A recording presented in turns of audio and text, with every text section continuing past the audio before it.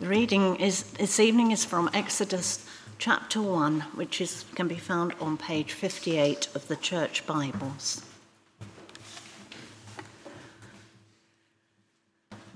So it's Exodus chapter 1, beginning at verse 1. These are the names of the sons of Israel who went to Egypt with Jacob, each with his family: Reuben, Simeon, Levi, and Judah.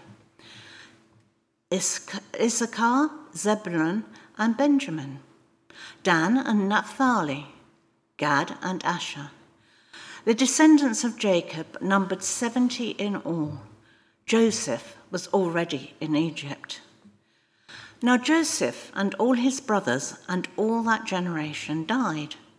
But the Israelites were exceedingly fruitful.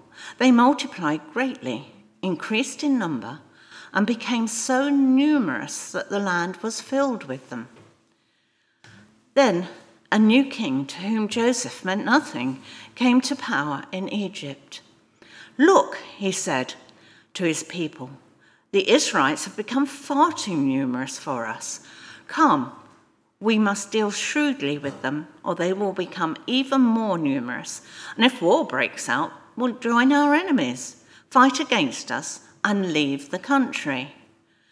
So they put slave masters over them to oppress them with forced labour, and they built Pithom and Ramesses as store cities for Pharaoh. But the more they were oppressed, the more they multiplied and spread. So the Egyptians came to dread the Israelites and worked them ruthlessly. They made their lives bitter with harsh labour in brick and mortar and with all kinds of work in the fields. In all their harsh labour, the Egyptians worked them ruthlessly. The king of Egypt said to the Hebrew midwives, whose names were Shiphrah and Puah, "When you are dealing with the Hebrew women during childbirth on the delivery stool, if you see that the baby is a boy, kill him. But if it is a girl, let her live." The midwives, however, feared God and did not do what the king of Egypt had told them to do. They let the boys live. Then the king of Egypt summoned the midwives and asked them, "Why have you done this? Why have you let the boys live?" The midwives answered Pharaoh, "Hebrew women are not like Egyptian women. They are vigorous and give birth before the midwives arrive." So God was kind to the midwives, and the people increased and became even more numerous. And because the midwives feared God, he gave them families of their own. Then Pharaoh gave this order to all his people: "Every Hebrew boy that is born you must throw into the Nile, but let every girl live." This is the word of the Lord. Thanks be to God. Thank you very much, Margaret. Do keep that passage open. It's good to be starting a new series this evening in the book of Exodus. I'm excited to be kicking that off. A series called The God of Freedom and Renewal. And this evening, I think we're just going to really dip our toes into the start of this story. And I hope we'll just, as we touch just on a few sort of big themes, these themes will continue to reverberate, I trust, through our series in this wonderful book. But before we dive in, I guess even as we had that reading, you might be thinking to yourself, why on earth are we delving into a book like this? Happened, 3,000 years ago plus? Probably over 2,000 miles away. And even those first verses, tricky names, we might be thinking, what is this all about? Why bother? But let me just encourage you with a couple of reasons for persisting and staying the course. First, this is an incredibly exciting story. Arguably, I'd say the greatest and most dramatic story in the entire Old Testament. Memorably featured, of course, in film, if you've seen The Prince of Egypt, or other films involving people like Charlton Heston, if you're a little bit older. No wonder sort of Hollywood and Disney are keen to use this story, to plunder it, to captivate and to entertain us. But my prayer is that we won't simply be entertained over the next few Sunday evenings. We will be enlightened as we encounter the one behind this story, as he reveals himself through these extraordinary events that take place. And actually, if he's not the hero of the book, as we work our way through it, then we've not understood this story. And I pray too that as we look at this story, as we are pointed to the one who is that hero, we will find him precious to us. And indeed, we will find in this story our own story, as Jesus is the one who ultimately fulfills these wonderful stories and truths for us in the gospel. But before we dig in, let me pray for us this evening. Father, as we behold you in the pages of your word, in this amazing story, please may it lead us to worship and to your praise. Use this story to humble us, to strengthen us, to encourage us, as we see you more clearly and as we trust you and trust your good purposes for us and for your world. And we pray this in Jesus' name. Amen. I don't know if you ever started watching a film but missed the first few minutes. It's quite frustrating, isn't it? Or you've read a book and you discovered it's the second in the trilogy. Well, Exodus is the second of 5 books called the Pentateuch. And it's not obvious from our chapter, but in the original translation, the first word of the book of Exodus is the word "and." The word "and." And it's the author's way of reminding us that what happened in the first book of this series, Genesis, is now being continued in the second volume. So briefly, what is the story so far? What's happened in Genesis that we need to know and understand to understand this book of Exodus?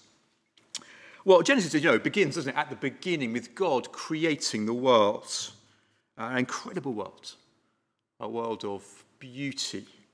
A world of order. A world of abundant life. And the story reaches its climax as God creates human beings, those made in his image, made to reflect him and to serve him and to enjoy him as they lived with him in his presence, to enjoy his blessing and his favour. And remember the glorious mandate that God gives them right there back in Genesis chapter 1. God blessed them, the people, and he said to them, "Be fruitful, multiply, increase in number, fill the earth and subdue it. Rule over the world so that my blessings might be known and enjoyed and spread all over the earth." But right at the start, humanity turns its back, doesn't it? Where's Mr. Slade there? It turns its back on God. We decided that we could run things better without God. We imagined that real blessing would come if we could sort of push God away out of the picture, even though it was his world. And by declaring independence from God, we discovered actually, rather than being the route to freedom and blessing, it became the route to slavery and curse. Everything spoiled, ruined, broken, lost. See, we thought that, escaping God's clutches if we could would bring us freedom. But it brought us terrible slavery. It meant the loss of home, the place where we only are truly ever home in God's presence. And ultimately it resulted in death, not just physical death, but as we turned away from the author of life, it meant spiritual death too. And that, of course, is where God could have left us, how the story could have ended. But the God of the Bible is a God of astonishing love and grace. Despite the way we treated him, he continues to love us. He pursues us and longs for that relationship that we've wrecked by turning away from him. And that's why in just a few pages on from that catastrophic moment, we find God making amazing promises to people. Unconditional promises to a man called Abraham. He calls this one man, it's all there in Genesis chapter 12 if you want to read it, and he promises good news. He promises the gospel. That's what good news is. He promises the gospel to him. And as we hear those promises, It's a bit like hearing a glorious melody in an overture that will become stronger and more wonderful as that story develops and focuses increasingly on the coming of Jesus. And what were the promises that God made to Abraham? Well, they're there in, say, chapter 12, 15 and 17 of Genesis, if you want to read them. But in essence, God tells Abraham that he will make his descendants into a great people, a great nation. He also promises his descendants a land in which they will live and call home. And then third, he promises to bless them and to make them a means by which God will be a blessing to the world. People, land, and blessing. And the story of Genesis continues as God just begins to fulfill those promises. It's very early days. And now as we get to Exodus, we get a little bit of an update, a sort of progress report as to how God is doing in fulfilling those promises to Abraham.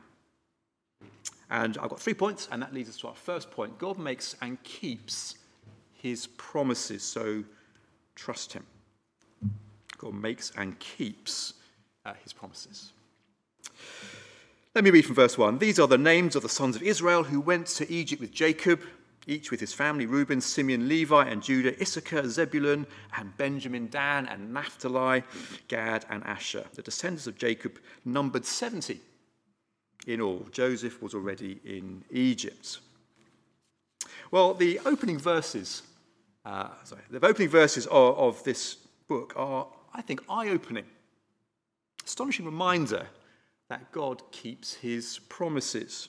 Just think for a moment. Let's go back to Genesis. God had promised descendants, hadn't he, for this man Abraham, that he would be a father, not just of a child, but of a nation ultimately.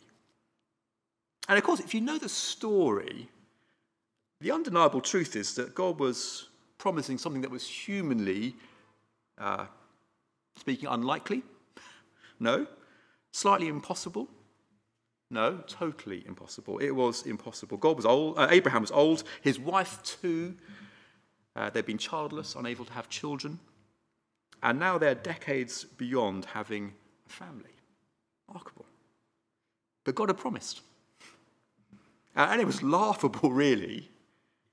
In fact, Sarah, Abraham's wife, had laughed as those promises were echoed by God in chapter 18 of Genesis. But God responds and challenges her assumptions. He says, "Is anything too hard or impossible for God? Within a year, you will have a son." And it happened exactly as God had said. Abraham 100, Sarah 90. Just imagine. But what is impossible becomes reality, just as God had declared. And that child, miraculously born, is called Isaac, which means laughter. But now the laughter is not the laughter of cynicism. It's the laughter of joy, as God proves he is faithful to his promises. However unlikely, however impossible they may appear to our often faithless eyes. Well, from such unlikely beginnings, God's promises are starting to be fulfilled. And that promise of a nation is reaffirmed to Isaac, Abraham's son, and then to Jacob. And wonderfully, in the face of problem after problem, not least a long, threatening famine, God acts and works. So that by the end of Genesis, there are growing glimpses of God keeping his promise. And we finally got our toes into Exodus, the next chapters that were of this story, when we discover that just after a remarkably short time, a few generations, the land where God's people are living is literally teeming. It's awash with Abraham's descendants. And again, I think there are echoes of Genesis 1 here, that mandate to be fruitful and multiply. There in verses 6 and 7. Look down at those verses with me. It's not obvious from our translation, but there are no less than 7 different ways or words used to describe this population explosion. Joseph and all his brothers and all that generation died, but the Israelites were exceedingly fruitful. They multiplied greatly, increased in numbers, and became so numerous that the land was filled with them. See, God is fulfilling his plan for Abraham and indeed for humanity. God is keeping his promise. Okay, so that's the people part of the promise. What about the other parts of that three-pronged promise? What about that promise of land? A lasting home. That seems, doesn't it, still a long way off. These guys are in Egypt, almost 1,000 miles from where they should be. You want to find out how they got there? Just go back into Genesis and you'll find out the story that brought them to Egypt. And as for enjoying God's blessing, well, that seems 1,000,000 miles away, doesn't it, in this chapter? People find themselves under the curse of an increasing brutal and humiliating slavery. But here's the thing, as we work our way through this book, as we get done, as it were, through this book, we'll see God moving things forwards in extraordinary ways, impossible ways, restoring what had been lost as he leads his people towards home, as he establishes his rule so that he might once again live with them and bless them. Getting a bit ahead of ourselves here, but do keep coming back over the next few Sundays and find out how that happens remarkably through God's work and power. And friends, here's the thrilling thing. I think we're going to see that as we put our trust in Jesus, we too are included in these great promises made to Abraham. Through Jesus, we become spiritually one of Abraham's descendants. We become one of God's beloved people who will inherit a land, not a bit of real estate in the ancient Near East or the Middle East, but a renewed creation, a new Eden where we will live joyfully under God's loving rule and enjoy his presence perfectly and forever. And so being able to trust God, being confident that he not only makes promises but keeps them, is actually foundational, isn't it, to our faith and to our hopes and our present experience. Just recently, I was talking to an older member of our congregation who's been going through some pretty difficult times. And I'd gone along, rather naively, I think, to encourage them. Just very conscious that, we live in a broken world and her life was a car crash in so many ways. But I left humbled and encouraged as I met a woman trusting in God's promises. A God who promises never to leave us or forsake us. A God who promises to forgive us whenever we come to him and whenever we turn back to him. A God who promises to walk with us through life, yes, and through death, and to raise us up in eternal life. A promise to be reminded of even this past week and all that's gone on in our nation. Well, my prayer is that as we work our way through this story in the coming weeks, we will see that faithfulness of God increasingly displayed. That will give us, I hope, great confidence, great reassurance in God's plan of rescue. Yeah, and his commitment to bringing us home and to bless us as we trust him.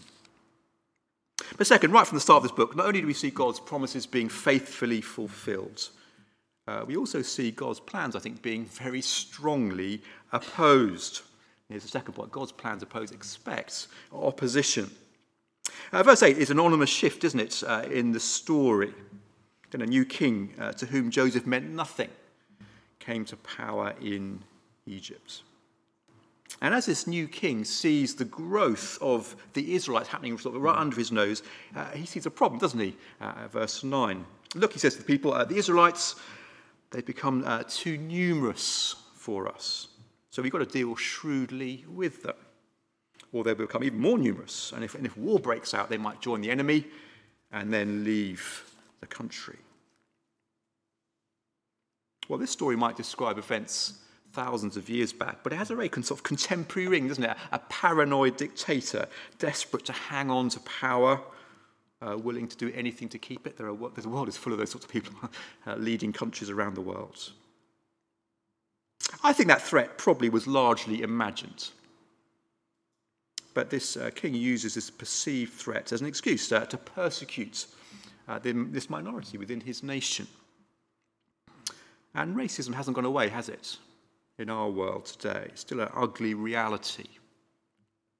Here I think you see an example of it as God's people, this Israelite minority, are targeted. And perhaps as he makes speeches about this apparent threat to their way of life and security, his advisors are only just too happy to act. Notice the first thing that Pharaoh does is to bring in this oppressive slavery, press ganging the Israelites into this forced labour, using them to build probably what I think were vanity projects for Pharaoh's own ego. And very suddenly, God's people, having enjoyed freedom and prosperity, having been welcomed into this nation, now they find themselves slaves. And again, just as the author uses 7 words to describe that remarkable multiplication of the people, now he uses 7 different words in the original to describe the miserable experience of being slaves in Egypt at the hands of Pharaoh. And whether he knew it or not, as he makes the Israelites public enemy number 1, as he enacts that plan, actually he puts himself, doesn't he, on collision course with God himself, with God's purposes and plans. And in one sense, in a very real sense, he becomes a picture, I think, of humanity as it defies its creator, as it waves its fist in its maker's face. And notice as the chapter continues, so Pharaoh's opposition seems to increase as God's purposes are continuing to be fulfilled. So oppressive slavery, verse 11, morphs, verse 15, into sort of a largely under-the-radar program to kill all newborn baby boys at birth, using the Israelites' own midwives as the agents of death. Just imagine that. I was trying to picture that this week. The sheer horror of that situation. Those dedicated to bringing life into the world, now encouraged and even commanded to snuff it out. Life, the Bible says, is a gift from God, the life giver. And here we find a king hell-bent on destroying life, brazenly opposing God's purposes, acting as if he were God. He said that authority over life was his. You know, it's just not a lot has changed, has it, in 3,000 years? Some people here might be old enough to remember the Holocaust. Many of us remember the genocide of Cambodia, or the Balkans, or Rwanda, or Sudan.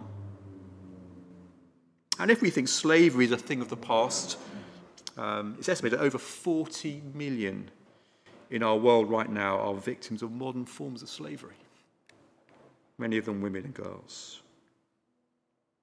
And as for the taking of the lives of babies, those most vulnerable, those most needing protection, tragedy that continues, doesn't it, on a scale not even this king could have imagined.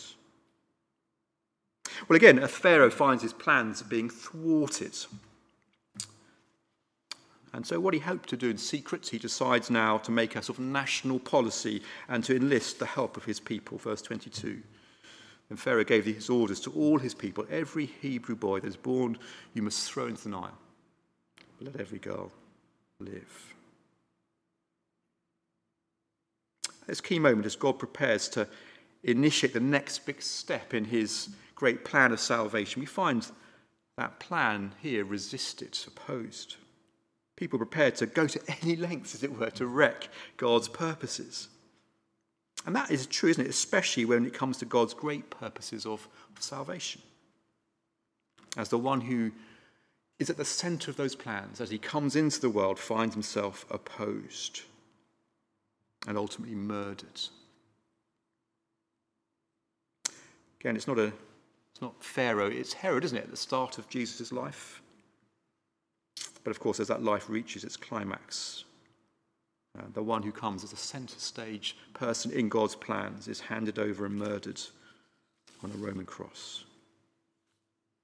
So perhaps it shouldn't be that surprising, even this evening, that those who trust him, those who align themselves with God's purposes, find themselves often opposed and rejected.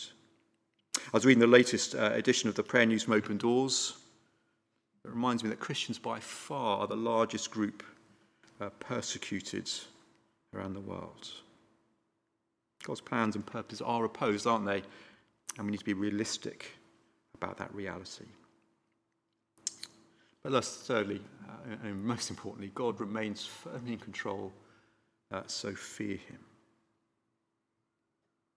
We picture God's people now in Egypt, oppressed, enslaved, threatened by the might and power of this man Pharaoh, head of the greatest superpower on the planet at the time.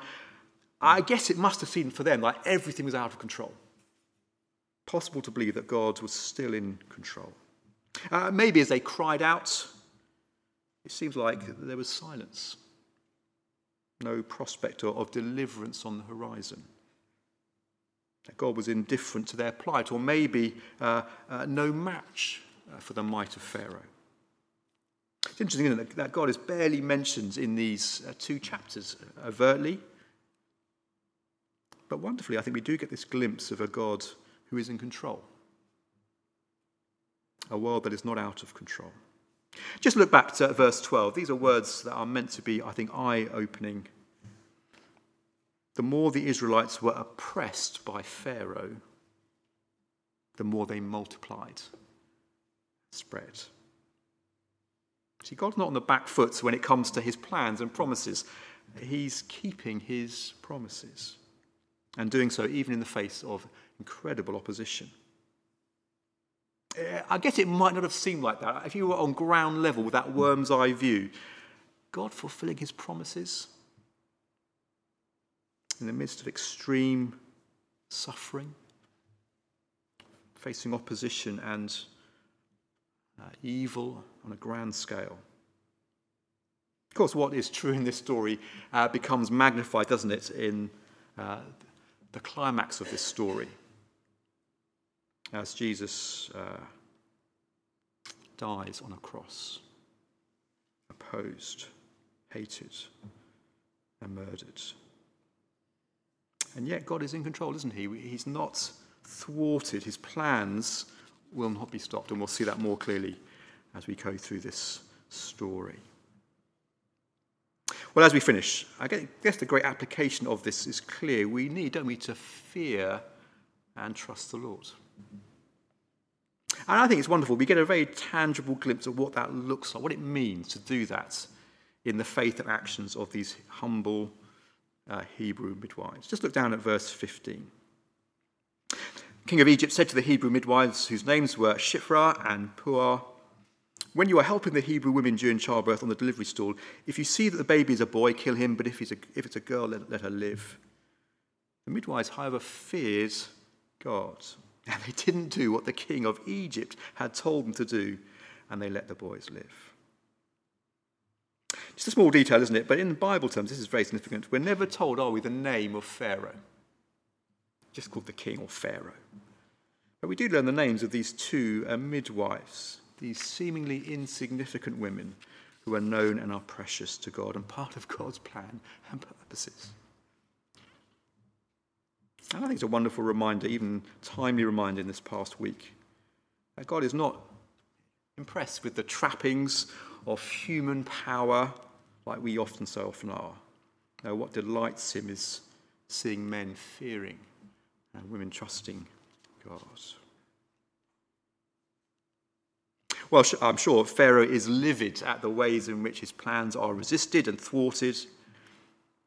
I don't know if the Hebrew women were more vigorous than the Egyptians, and the midwives never managed to make it on time. But we do find the reason here, don't we, why those midwives acted in the way they did. They took greater account of God. They feared him. They saw him of greater significance than Pharaoh for all his threats and power. They recognized the power of God as being greater than the power of Pharaoh. So they took their stand boldly, courageously.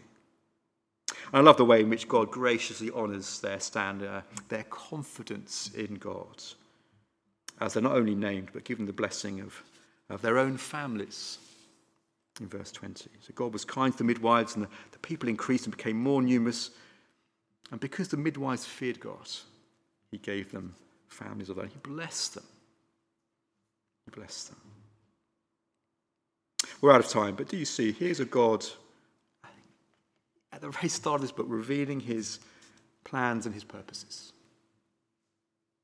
revealing himself to us. So let me ask you this evening, will we trust God's promises for us this week, especially those gospel promises that he has given us, even in this book, who find their fulfillment in Jesus? Will we remain steadfast and trusting, not least when we see those purposes being opposed or ignored? Will we trust that he is working for our good, even when opposition seems to be on the ascendancy?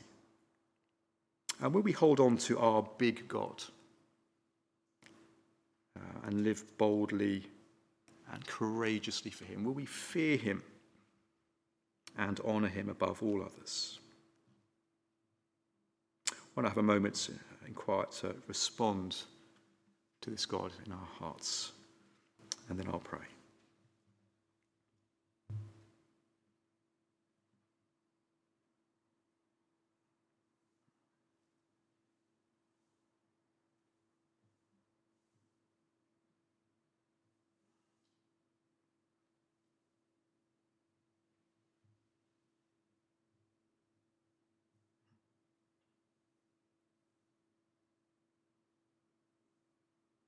Father, we thank you for this book that we're going to be looking at over these coming weeks.